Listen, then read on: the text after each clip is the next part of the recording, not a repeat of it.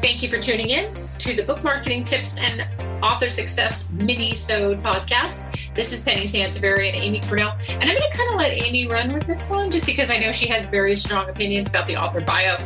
But I just want to lead off by saying that what's interesting, and part of the reason why we wanted to dedicate a mini-sode to this, is I'm amazed at how many times I feel like authors have overlooked a great marketing opportunity, which is their author bio, where they just kind of slap their resume up there, whether or not it has anything to do with the book that they've written.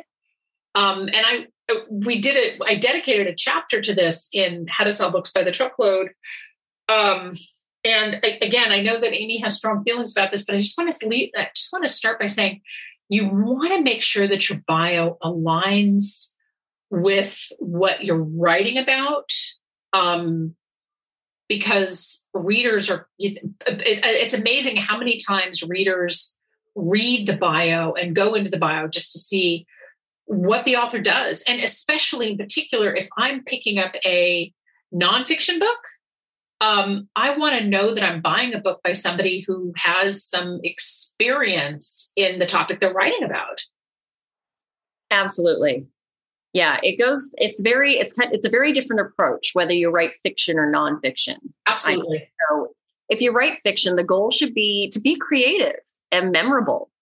You know, you don't want to just say like, okay, like I went to school here and I started writing because of this, and I have a cat and I like to, you know what I mean? It's like, that's not fun. Like, be fun, be memorable, be somebody that if somebody's reading that bio, they go, this person sounds really interesting, actually, or that you make them laugh, or that if you have kind of a darker sense of humor and you write thrillers or something like that, do that. Have it match the tone in the genre of the book that you write in. Yeah. An example, if you write women's fiction, I personally would rather read about the author's favorite ice cream flavor or their yoga practice or the vacation destination they go to get motivated to write or something like that. And I find that much more endearing than the fact that they have a BA in accounting, for example. And stop there if you think I'm trying to dumb down women. That is not the point. How dare you? But the point is that you want to connect with people on a more personal level. So if you're writing fiction, talking about where you went to school doesn't typically play into that. And it doesn't mean you can't put it elsewhere. That's something too, I think, Penny, that people forget, that Author Central actually has a lot of different fields that you can fill out. Yes. People more information on who you are, your brand, all sorts of stuff. But the bio is something that they will most likely definitely read. So keep that really strategic and concise and make it fit for who you're writing for. Imagine you're in a room with your potential buyer market. What would you be chatting about? That's the kind of stuff that should inspire you for your bio. Yeah. Not, again, if you're fiction, slapping your resume up there. If you started talking about that stuff in, a social setting with it just doesn't make sense. So rethink kind of what the point of your bio is and look through it and say, am I really telling people who I am and what I'm about? Like, is this really all that interesting? Or am I just, putting something up there to take up space? Well, and I think that also, to your point, your bio has to align with your book topic, right? And it's not that if you've written nonfiction that we always have to know all the degrees that you have in order to write this book. I saw a book, and actually, I think I featured her bio in How to Sell Books by the Truckload. She wrote a funny parenting book, and it was really hilarious. And now I apologize, the name of it escapes me. And she had all of these, if you dig into her background, you'll see that she had all these degrees in parenting, but her bio was funny because her parenting book was funny. And so it aligned with that, because if your book is like this hilarious parent, like if it was something like don't duct tape your kids to the floor or something, I mean, it was such a great title. And, and then if you have this really serious bio, like this blah, blah, child education or something, that's great. We know what you're talking about, but it should really align with what your book's about. And it's so much a missed opportunity, because then reading her bio, I'm like, oh my God, this person sounds funny. I bet, even though I don't have children, I bet I would love reading this book, because I bet it's like Irma Bombeck, laugh out loud kind of funny. Absolutely. I love that example, because really, I think the bio for nonfiction, you really have to think about earning that buy click, Yeah. And you really have to stand out above the competition. And it really is a different buyer psychology for fiction and nonfiction.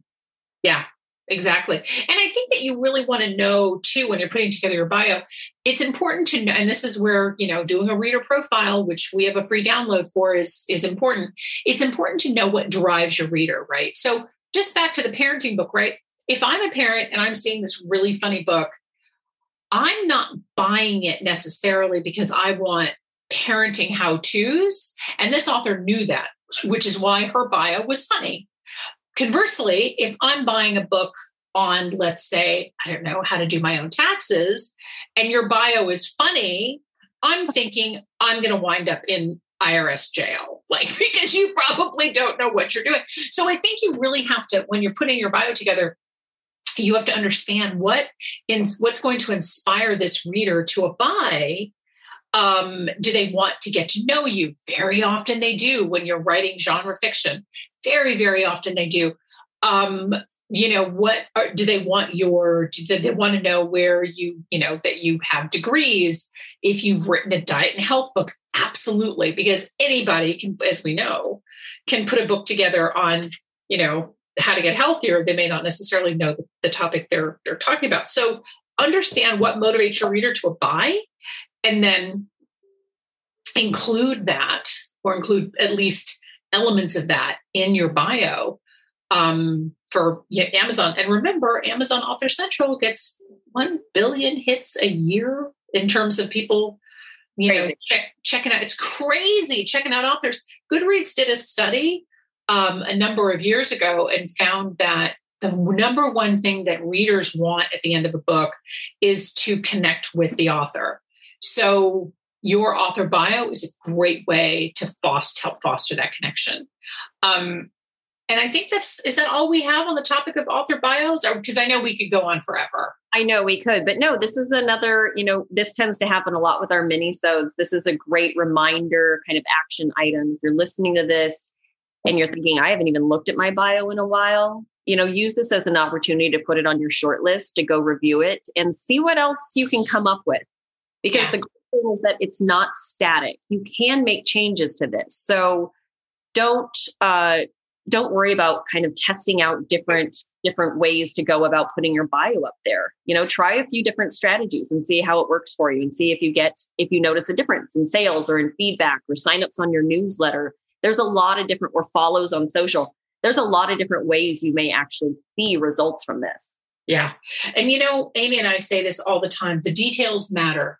And sometimes really small changes can lead to big results. And I think that one of your maybe action items for the weekend, or I know these minisodes drop on Friday, but is take a look through other author bios in a similar market and get some ideas of what they're doing.